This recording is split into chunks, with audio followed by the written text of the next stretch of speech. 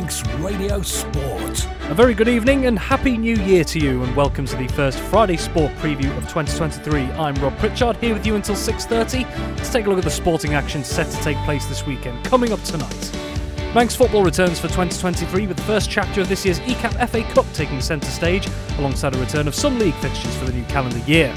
It's also a return to action for competitive rugby on the Isle of Man, with Douglas at home tomorrow looking to build on a positive run at the end of last year, whilst the Ravenscroft Manx Shield also resumes. And in athletics, what is considered one of the biggest events in the calendar takes place in the UK tomorrow, with a large contingent of Manx competitors travelling to Lancashire. That is all to come this evening.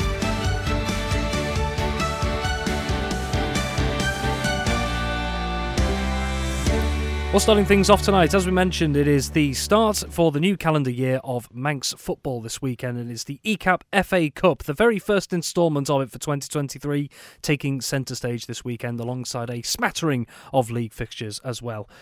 Well, we were searching for him the last couple of weeks. We found him in the commentary booth last time at the FC Isle of Man game, and he's back in the studio now for 2023. Good evening, Tony Mepper. Yeah, we're back full on, Rob, and hopefully the weather's going to stay nice and warm for us. It was a bit chilly last weekend, wasn't it? But the FA Cup, I know there's rain coming in tonight, and I think everyone's just waiting to see how bad it's going to be. But let's hope that we get a full set of fixtures played tomorrow.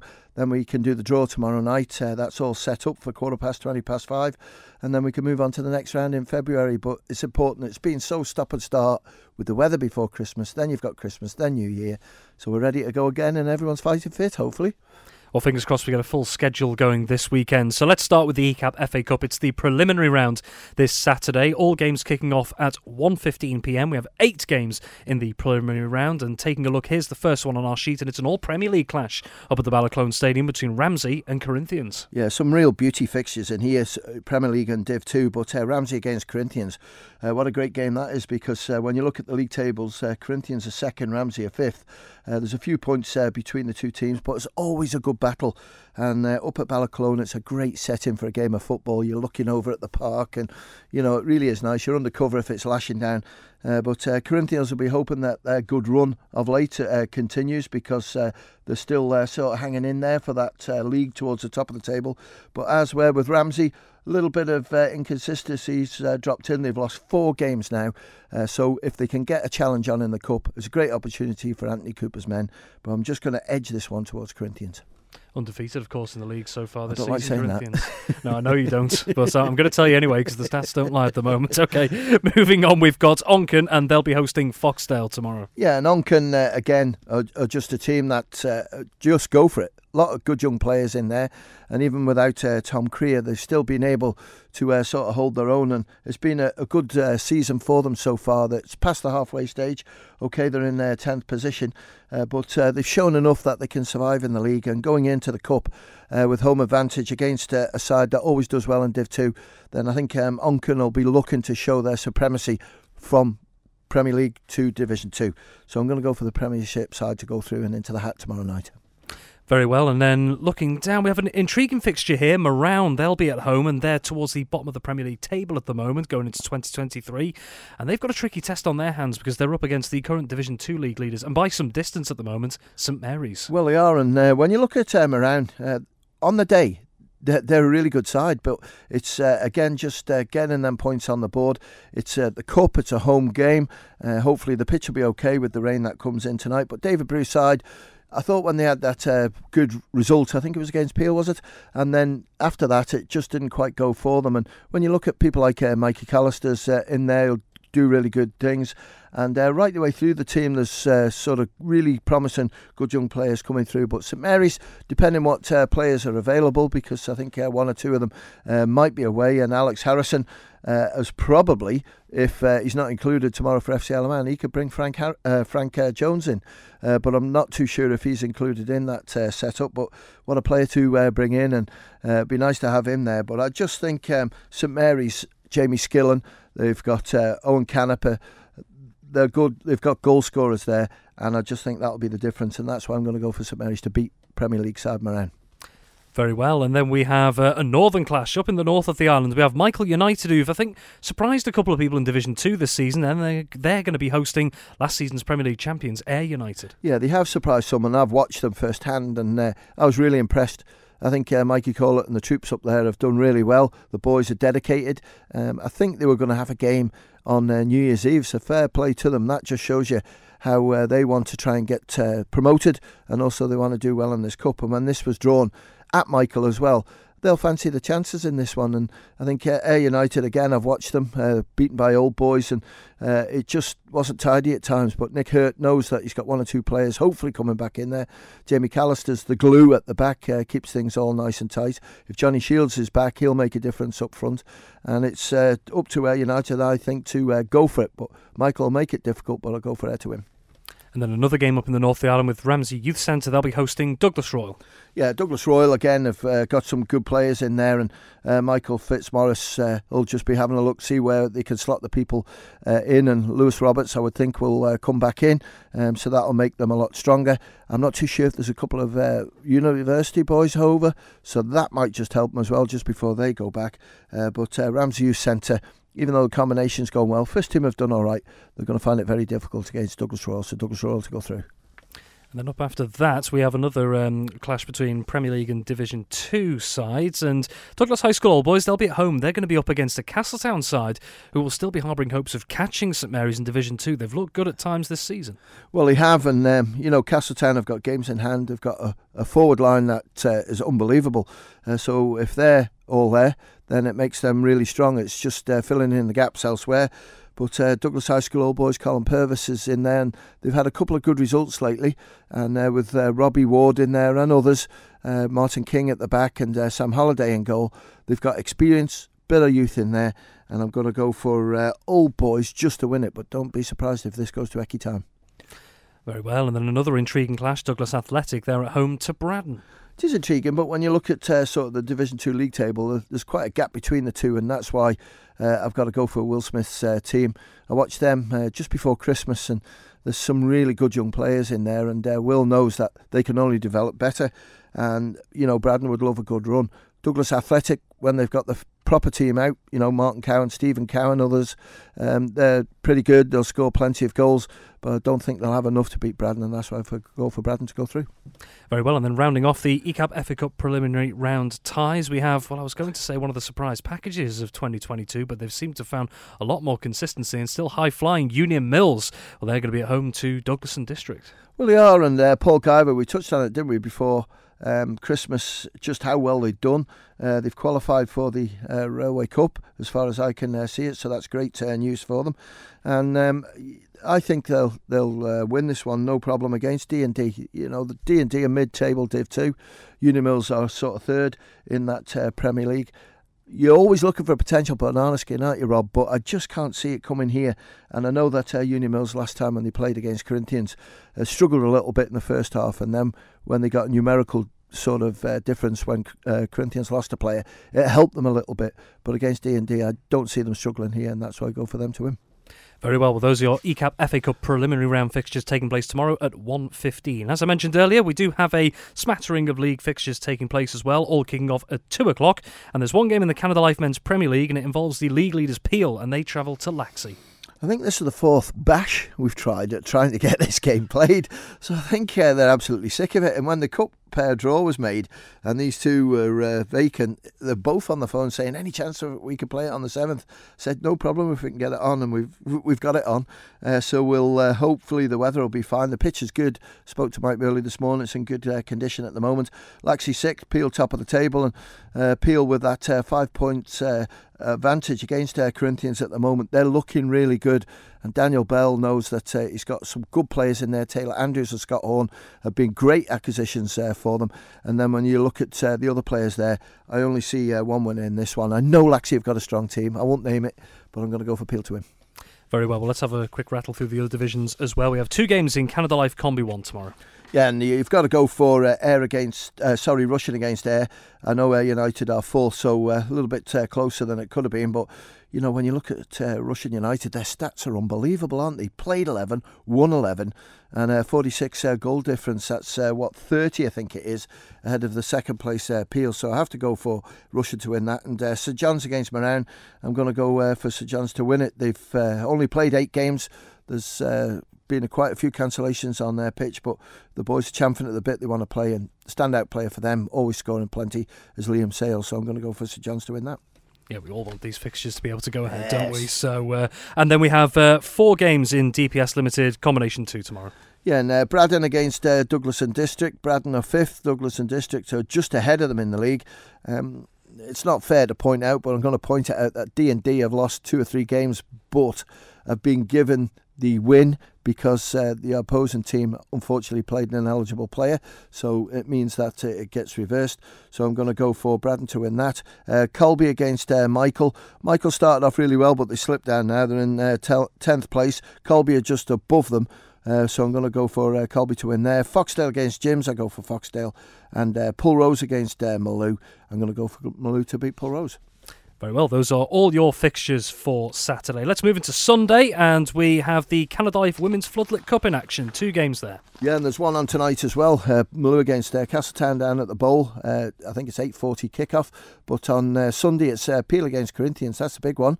It's 2:10 kickoff, and I have to go for Corinthians but again, depending on what players have returned back from the Christmas break. Onken against Douglas Royal. This should be close again. It's difficult, Rob, because I don't know how strong Douglas Royal's team's going to be, but hopefully the players are there, and they could beat Onken, but at the moment, current form, you go for Onken. And in the Masters football, you've got one massive game there, Peel against Ayr United, and I think Ayr United will be certainly looking to see if they can make sure that maybe potentially any of their players don't play first team in the Premier League tomorrow, but I have to go for Ayr to win that one. And Douglas Royal against Governors, always a good game, go for Royal to win. Tony, thank you very much as ever, and I will be catching you tomorrow in the commentary booth for the FC Isle of Man fixture. So a couple of details on that as well. FC Isle of Man, they're looking to bounce back from a disappointing defeat on Monday night. They host an in-form Kendal Town at the Bowl in the NWCFL Premier Division tomorrow night, looking for their first points of 2023. They come up against the Kendal Town side, who've only lost once in their last 9 outings in all competitions. FC Isle of Man versus Kendal Town takes place at the Bowl tomorrow, Saturday the 7th of January, kicking off at 6 p.m. Manx Radio providing full live match commentary on our AM 1368 and digital platforms. Okay, so moving on to rugby, and tomorrow also sees the first competitive action for local rugby in 2023. Douglas, who ended 2022 with a positive run of results, have the chance to get the new year off to a good start when they take on Wilmslow at Portashee in the Regional 2 Northwest on Saturday. Meanwhile, tomorrow afternoon is also expected to see the return of the Ravenscroft Manx Shield. So for the first time in 2023, to take us through this week's rugby contests is Dave Christian. Douglas against Wilmslow. I think Rob down at Portashee, there's a kick-off down there at 2 o'clock in Regional 2 Northwest. Douglas, if we remember, just had a nice little run of results at the back end of 2022. They had some back-to-back wins, picked up some bonus points, losing bonus point against Rochdale, I think, in their last game. Wilmslow have sank down to the bottom end of the table, are now next to bottom, although it's important to stress that there's only 3 points between them and Douglas, and that 3 points could be a massive thing, particularly if Wilmslow pull off a win here. We could see Douglas slipping right down to the foot of the table again, but Wilmslow not in good shape, Douglas in improving shape, and I think the appointment of Phil Kringle as their coach down there at Portashee seems to have kick-started a little bit of a shift. They've got a number of young players in the squad. Those players have been playing regularly as well. They're gaining skills and experience all the time. And I think Douglas have got a reasonable chance here of avoiding the drop at the end of the season. I like the team they've got picked for tomorrow. They've got a mixture of youth and experience. They've got some big boys in there too. Simon Hoddenott in at prop. He's always important for them. The skipper, Rod Todd, who can play anywhere in the front 5. He picks up a spot in the second row. Neil Killier, so important as a ball carrier at number 8.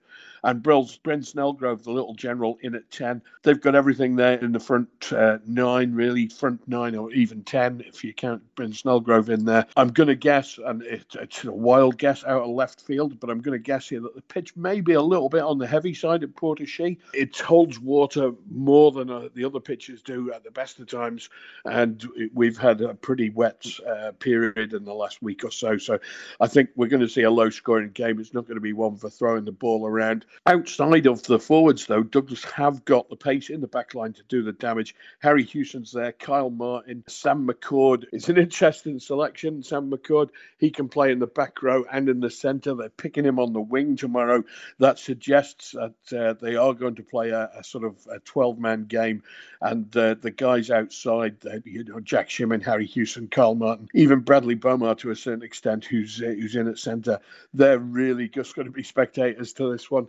Most of the action's going to happen in and amongst the forwards, and I suspect that'll be the same for Wilmslow as well. Which way the result's going to go, that's a tricky one. I think I've got to always back Douglas at home. They're capable of turning over some of the bigger teams at Portachee, and Wilmslow, who are also struggling right now, I think they're looking vulnerable. This is a game Douglas will want to win, and 4 or 5 points even from this match could kick them up the table quite a few spaces and give them the breathing space they need. In the Ravenscroft Manx Shield, the Manx Executive Committee who run Isle of Man Rugby had a meeting at the beginning of December. They've been examining what's been happening in the Ravenscroft Manx Shield and whether or not the competition is fulfilling its purpose. We've got a round of fixtures this week, but I'm hearing rumbles and the grapevine that there may be some changes coming next week, which could involve a totally new competition starting for a temporary period until Douglas and Vagabonds finish in their league campaigns and the Manx Cup competition gets going in the middle of February or March. I'm still waiting to hear some details of that, but we do have 2 games in the Manx Shield scheduled for tomorrow. For the Mirrock Park, we got Ramsey Reds against Southern Nomads Whites. On paper, difficult to say which way this will go. Nomads have started off with 2 teams. They had their greens, they had their whites.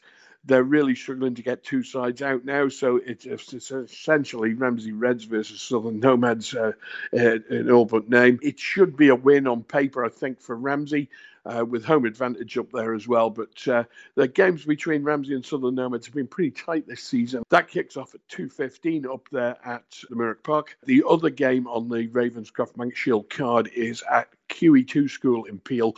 That's going to be Western Vikings, who will play Ramsey's Blues. Again, tricky one to call. At the start of the season, when Ramsey had quite a strong Reds team and an equally strong Blues team, I'd say a Ramsey win. But the pendulum has swung a little bit now. We're in that horrible time just around about the Christmas period. It's mid-season. That game as well kicks off at 2:15.